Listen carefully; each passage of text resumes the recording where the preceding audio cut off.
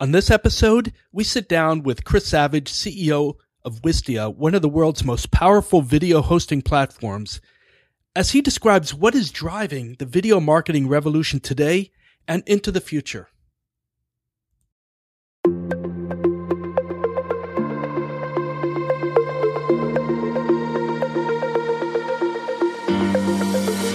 The video revolution is here, and it's changing how we do business. Learn how to use video to engage customers and drive results here on the Video Marketing 2.0 podcast with your hosts, Joel Gubich and Brendan Cardy.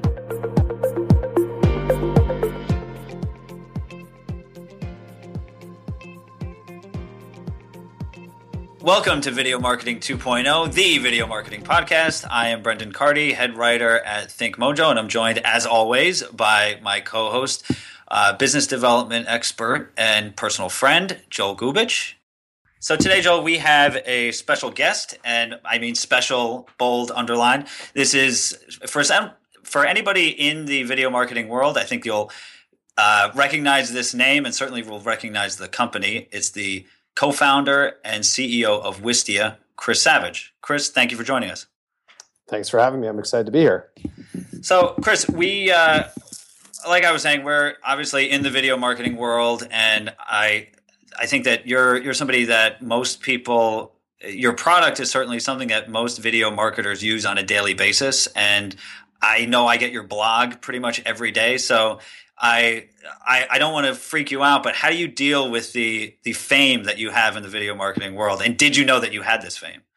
I had no idea, so this is really exciting for me.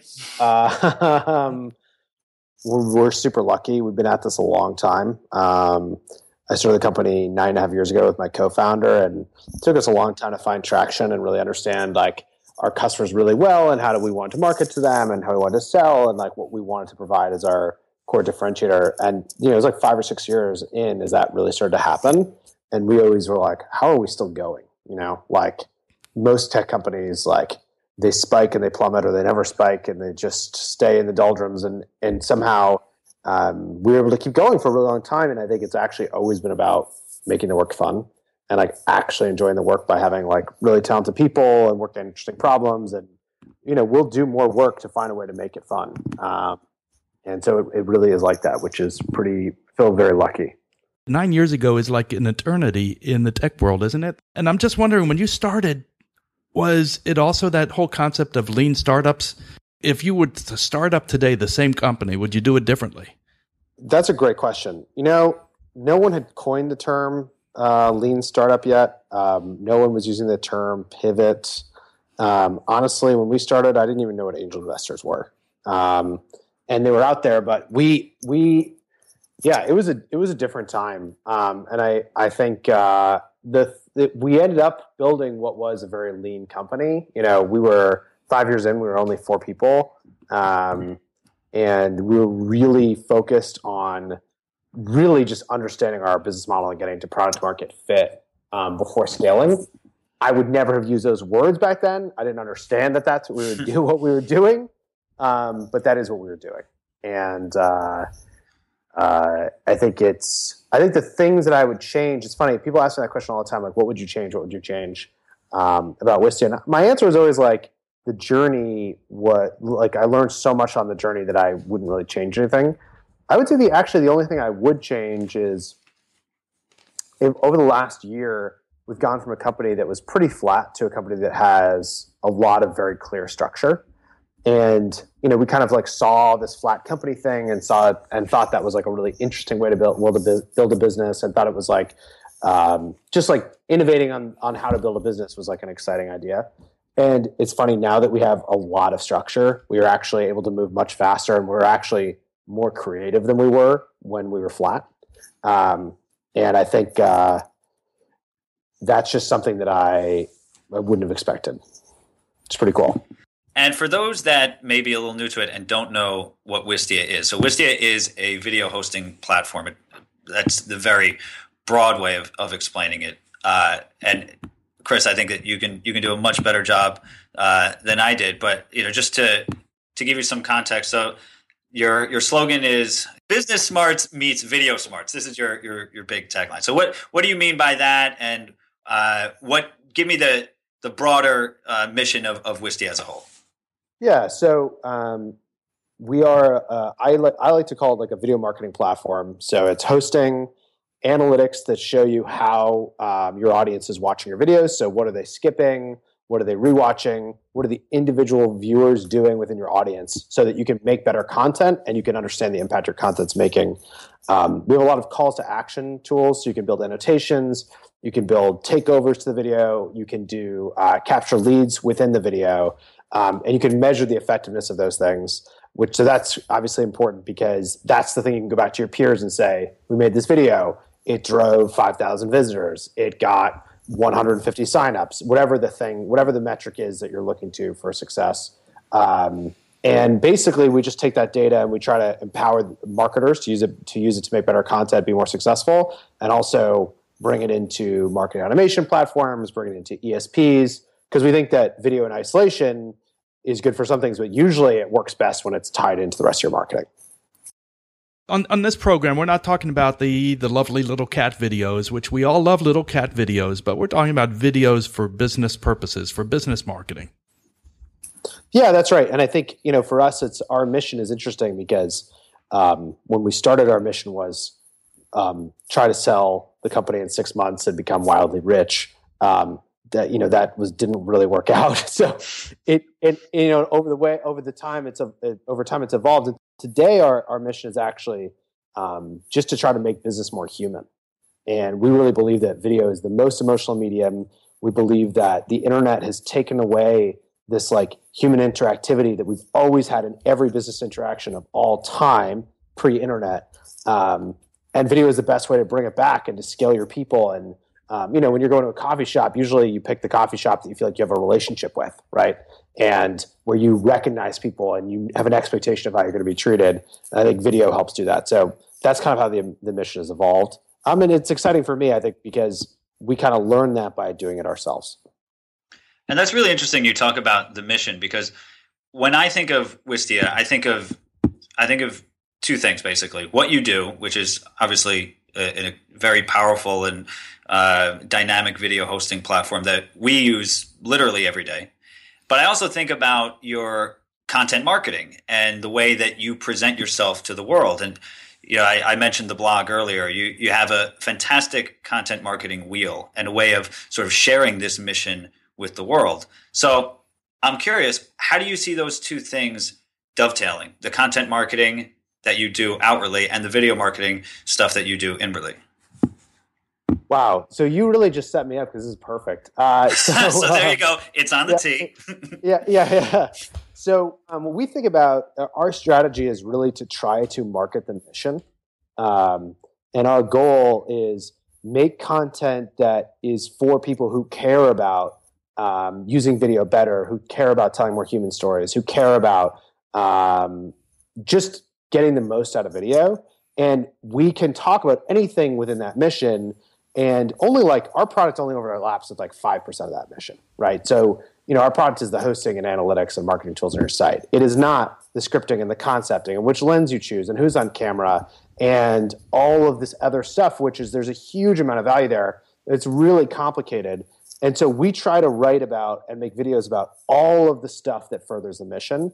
And the idea is that if we are consistent with doing that, what happens is people who care about it will share it with other people that they think will care about it. We actually don't care if the people in our audience are customers or not. So if we make a video that's about shooting your laptop, which is something we did a couple months ago, and how to shoot, how we think about shooting laptop for B-roll, and you see that and you send that to your sister who's in college, and she finds it useful for a project, and she sends it to somebody else. Eventually, we believe that it will get back to a group of people who actually need video marketing tools, who need hosting and analytics. But that's not the first order goal that we have. And I think that's really freed us up to talk about a very wide range of topics that we're excited about that actually do not directly relate to our product. But the strategy has worked in terms of building a large audience and having a small subset over time who really do value and need our product. And it makes me think of just how more marketers and I know more brands are looking at video itself. I think that, like you said, 4 years ago, the idea of video marketing being a necessity we weren't quite there yet. But now I think you're getting to the point where not only do businesses need to have at least like one video, right? Like that explains what you do, but they're finding more that they need to use video as an essential part of their larger marketing efforts. And instead of just having that one explainer type video, they're even looking to do content marketing through video as the medium. And I'm wondering, when you have, obviously so much video is coming through your doors every day. Do you have a sense for how the content itself of that video is changing, or is that something that you get involved in? Yeah, so I think I do, and I we think you're exactly right. What a lot of companies do is they start by making that explainer video, and I think the reason is it's so easy to understand the ROI. If you make a video, it's explainer video, and you spend $5,000 on it, and you put it on a page and it increases conversion, which is usually what happens if you're making an explainer video because there's an opportunity to explain something better. Right. You can really easily understand the value that you get out of that video.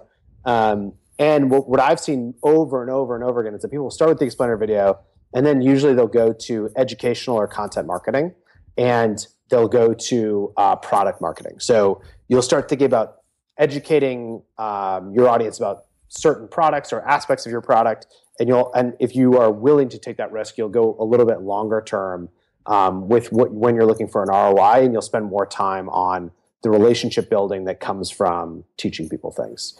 And Whiteboard Fridays from Moz is a great example of this. They've done it for years. I just watched a Whiteboard Friday yesterday with Rand Fishkin, who's the founder of Moz, talking about how they're trying to give you the data back that Google took away when they went to the not provided keywords for organic search. And it's like super interesting, super compelling. And if you watch those things, you feel like you really know Rand and you really trust him, and therefore you really trust Moz. And they get a huge amount of traffic, and it drives a lot of business for them now. But it took them years to build up to that. That's often where I see people going as the second stage. And then the third stage, which you really have to have dedicated resource either internally or externally to do this, is thinking about making videos that the pure goal of them is to get your audience to feel something at a specific moment. So an example is like someone just signed up for your email list and you make a video to thank them. It's going to be extremely hard to track the ROI of that. You have no idea what it's going to be.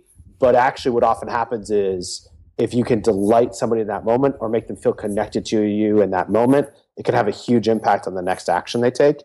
And that's where I see a lot of this going, is people just embedding video everywhere and using it as a tool, just in the same way you think about design, where really great design, has an impact, but it's hard to measure. Like phenomenal video, has an impact in all these different parts of your business, but it's hard to measure. So the way you get there is by building trust over time.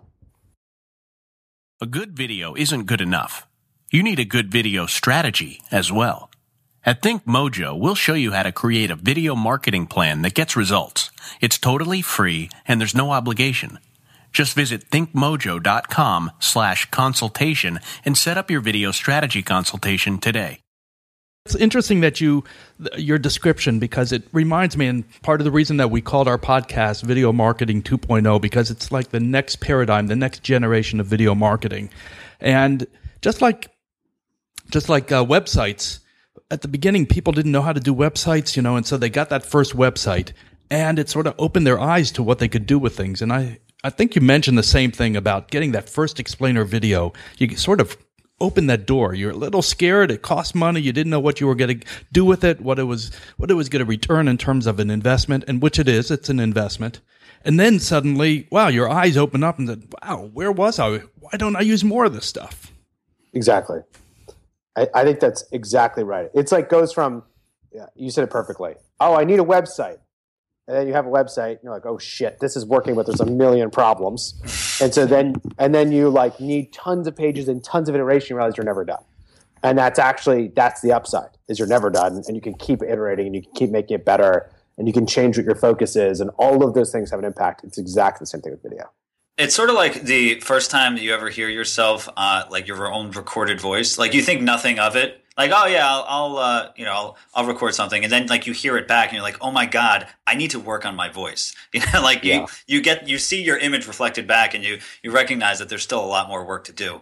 So as far as that's I think a very good summary of where video is today, and what a little glimpse to where it's going. Do you see? I know that there are a lot of different tools and capabilities that video is developing. What technically do you think that is on the horizon? We hear a lot about interactive videos, personalized videos, things like that. I don't want to ask you if to reveal what's in the Wistia Chamber of Secrets, but go on, reveal, please reveal. What do you see as some of the big technological drivers of video in the next couple of years? I think one of the big drivers is you're going to see a lot more interactivity, and you're going to see interactivity tied into other things that clearly drive business that you can go to your peer and say, I know this is successful, in a way that with video in the past, there still was a level of trust. You'd make the video, you look at the engagement, the video engagement's high, so a lot of people are watching it, and you'd go and say, I think it did the job.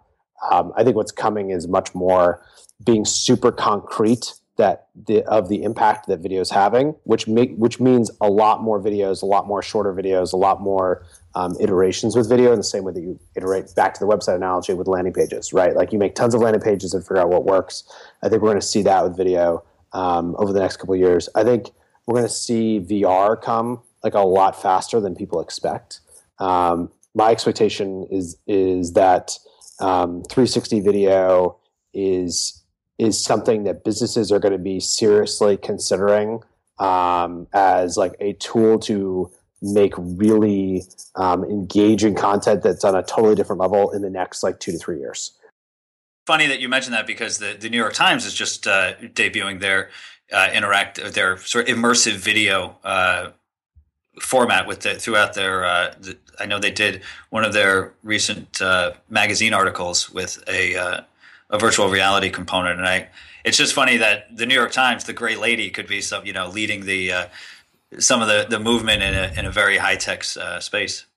They totally are. I mean, if you look at what they've done with interactive content, with full screen auto playing video, with background video, honestly, the New York Times has really innovated here. And I think it's really easy to ignore that. And the move that they made with sending out Google Cardboards in the Sunday magazine last weekend is a huge deal. It's a huge deal because for a lot of people, their first interaction with VR is going to be with a cardboard they got from the New York Times. And it is a different type of content that you have to make immersive video really compelling. And it's hard. It presents a totally new set of production challenges. And I think it's interesting also because at a time when more and more companies can bring on full-time help to do video production, they're not going to be able to do this with immersive video. If you want to make a 360 video right now, the easiest way to do it is take 7 GoPros, sync them up, shoot with them, figure out how to stitch them together, change what you're shooting because the entire production is going to be in the shot. There's a lot of challenges that the only people who can solve are video production agencies, the companies that have been telling stories for a business for a long time. And I think what we're going to see, and I don't know if you played around with any of this stuff, but the Oculus Gear is my favorite example. If you get in there and you're looking in the gear and you're watching a 360 video, you feel like you're in the space in a totally, totally different way. And it's a pretty addicting feeling. And I think what's going to happen is marketers over the next couple of years are going to start to see this more and more. And then they're going to start asking the question, why the hell aren't we bringing people into our space? Why aren't we bringing people into our customers' offices? It's almost back to where video was in 2008. Everyone thought it was a good idea. They didn't know what to do. It seemed too expensive. They needed help. I think that's what's coming right now. And I think it actually represents a huge, huge, huge fundamental shift in how we need to think about content. I like that you're talking about immersion, because I think that's, when it comes to video, that's a new concept, because it's not that two-dimensionality. That's where interactivity, 360, and I think of 4 years ago, we never had this concept of binge watching. We all binge watch now. In fact, anybody on Netflix or whatever is thinking of coming out with a series, they're going to come out with all 13 episodes at one time because they want to keep you on Netflix for those 13 hours. And I think businesses, when they learn how to do immersion the right way, they're going to be able to take people down that funnel to where they want them to end up. That's right. I think, look, I mean, we're not even competing with our competitors anymore. That's not who we're competing with. Like, we have video hosting competitors, great. Like, what we're actually competing for is attention. And to get attention, I'm competing with the New York Times, I'm competing with Facebook, I'm competing with Snapchat, I'm competing with BuzzFeed, worst of all, right? You know, that's the one thing I don't want to compete with, right? And I think the one thing Chris Savage doesn't want to compete with is this. BuzzFeed. For God's sakes. The BuzzFeed clickbait. No! Yeah. But like, it really is true. I think that's, you know, everyone's super busy. Like, it's hard to get anyone to take action on anything. Like, it's so hard to get traffic. It's so hard to do this. And I think that's going to be why, at least that's why I talk about the immersive stuff, because I'm like, oh, well, this is clearly coming. And the early adopters are going to be like, yeah, I want to see a 360 view on this. I want to be present in the space where this person's giving a talk or whatever the thing is that's being covered. And I think that presents a lot of opportunities. And I think that's what's so exciting about it, is that we actually don't know what the content that's going to drive adoption is going to be there yet. But I know it's coming. So how does the analytics that you provide help people perhaps get some of that insight? Yeah, so I mean, you know, our analytics are all around giving you context, right? So the looking at engagement and looking at when people are sticking with the video and when they're turning it off because they're bored or because they clicked a call to action or whatever it is. And then the rewatching, I think, is, you know, absolutely critical, right? That's where you're going to find the hot spots where you figure out how to actually inform your strategy. So it's just funny. I was just at a meeting earlier today, and I was talking through these two fellows who came into the office, and they were talking about, how did you end up making all this content to teach people about production? Like, what do you guys don't do production? Like, what's the deal? And so we showed them this video, and it's from 4 years ago.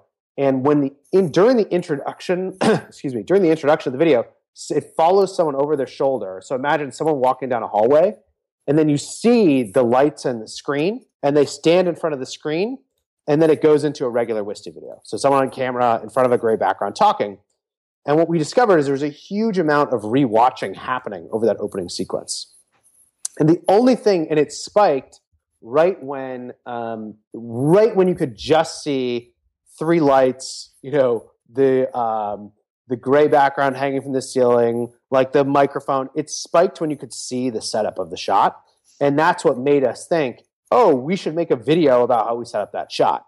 And then that did really well. And then we saw more spikes in there around, like, there was something, I think that first one was like an audio thing, where we saw there was spikes of people trying to understand what the gear was we had. So then we made a video about just like which microphones we use. And we made a video about just how to build the lights and all these different things. And so I think that's where the power of the analytics really comes in, is it just gives you context into what your audience cares most about. And then you can go and you can make more content that exact audience will be interested in.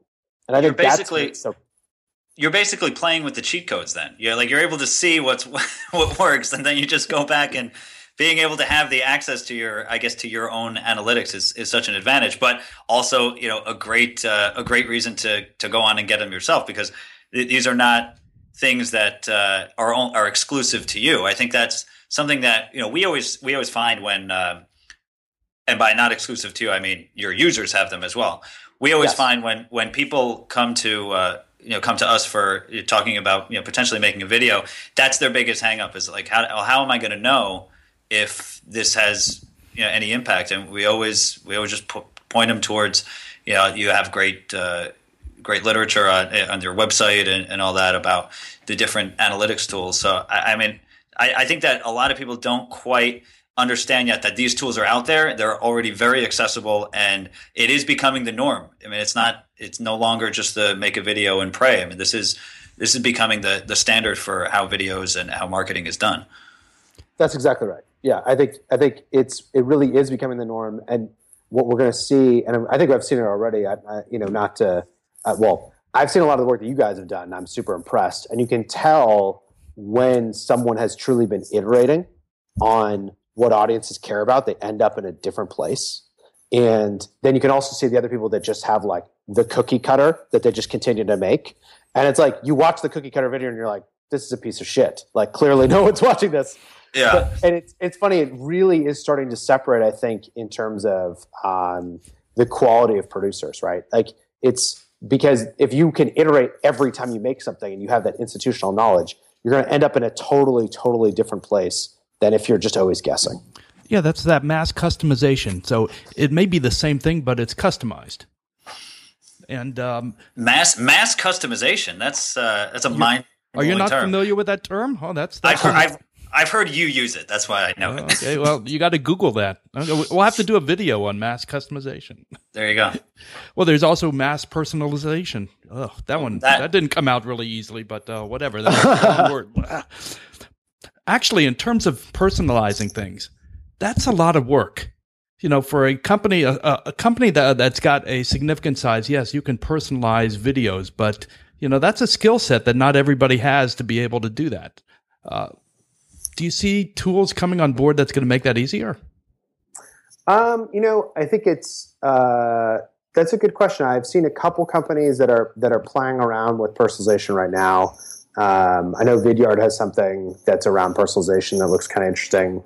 I think that it's going to come down to the value of the view, how willing you are to personalize and re-edit content. I found that what a lot of people are doing today is they're adding the personalization layer through the interactive layer.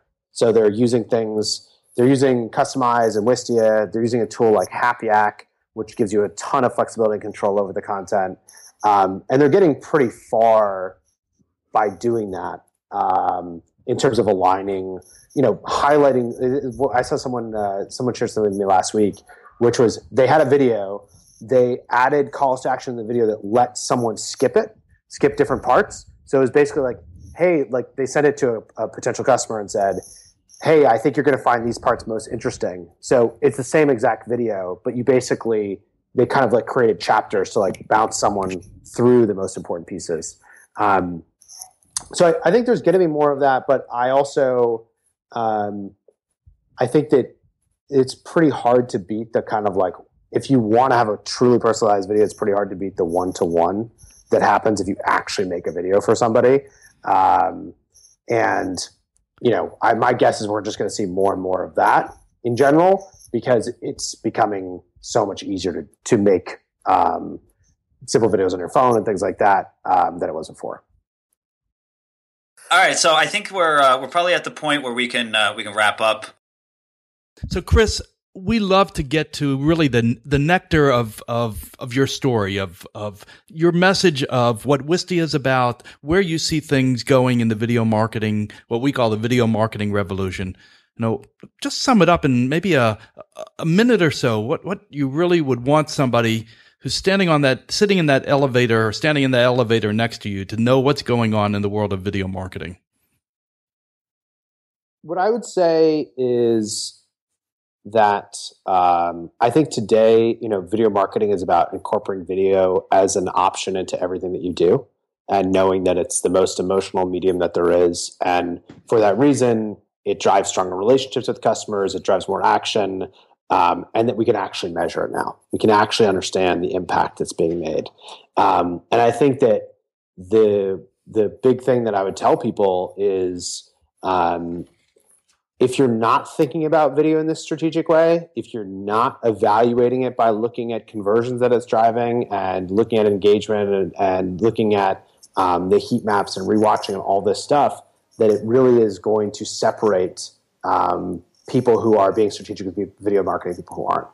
And the difference there is that we're going to see companies that are really relationship-driven, companies that stand out and have stronger customer relations, and everyone's going to be wondering why. And I think video is like a huge part of it. I mean, to me, it's as equivalent as in the early 2000s saying like, okay, we're going to do one design of our website and then we're going to be done, or saying no, we're going to embed design into everything that we do, and we know that design matters, and by embedding into everything we do, we can make a much better experience.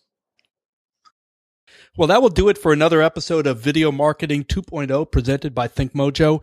And I want to thank our guest, Chris Savage, CEO of Wistia, and of course, my co-host, Brendan Carty. And you can subscribe to this podcast, get complete access to all of our video tips that we have, all the show notes, especially for this episode, by going to videomarketing20.net. That's videomarketing20.net.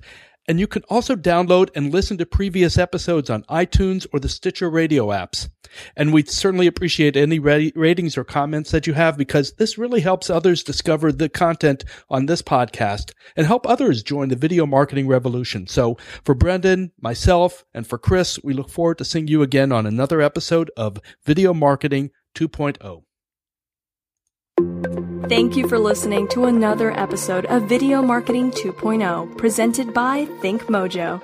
For more help on how to drive results with video, contact ThinkMojo, the video marketing experts, at info@thinkmojo.com or visit thinkmojo.com for more information.